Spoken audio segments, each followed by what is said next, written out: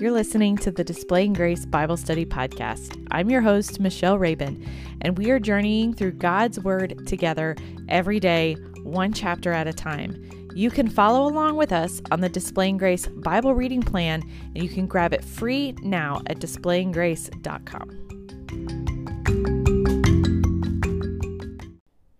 Hey everybody, welcome back to the Displaying Grace Bible Study Podcast. Today we are talking Esther chapter 6, and if you remember where we picked up yesterday, or where we stopped yesterday, that Esther invited the king to come and dine with her and feast with her, and Haman made gallows for Mordecai that he would be hung on them as a way to get his vengeance or to punish Mordecai. And so when we pick up in chapter 6, we see that the king can't sleep.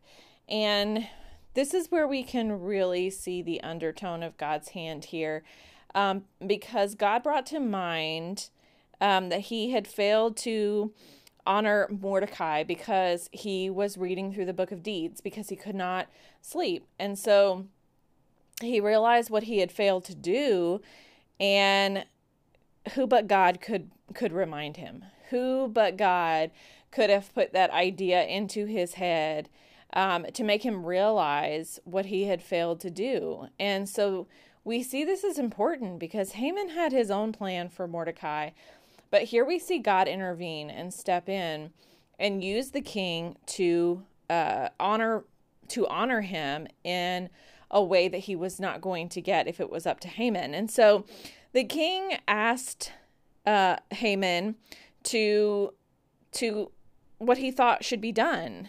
And he said, how do you honor someone who you delight in? And he sought his advice when he came to tell him to kill Mordecai. So Haman came in thinking he was going to tell the king to take Mordecai's life.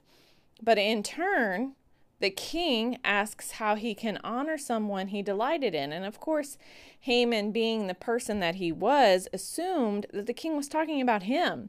He assumed that the king delighted in him and he was the one that was going to be honored.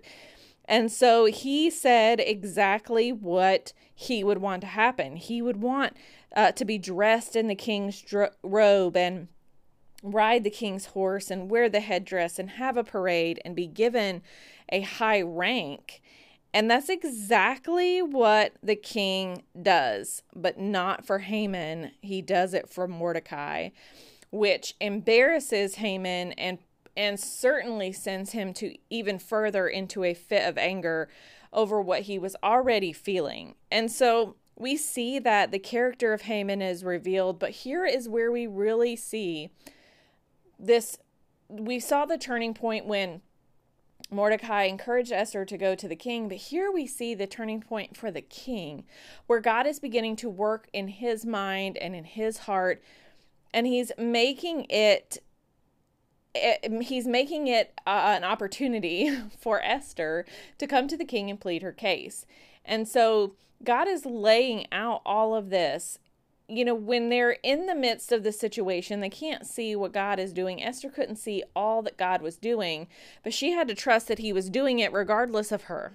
And so we're in the same place. We have to trust that God is lining up the pieces that need to be lined up and finishing his plan or working out his plan how he sees fit. And if we can't, just because we can't see it doesn't mean that it's not happening. Doesn't mean that he is not working and he is not moving.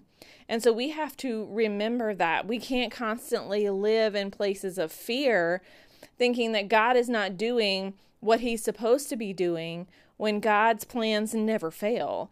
And he will never be brought to a place where he will fail.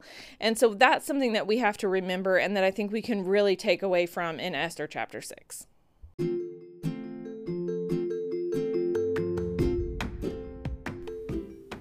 Thank you for listening to the Displaying Grace Bible Study Podcast. We cannot wait to share God's Word with you in 2020.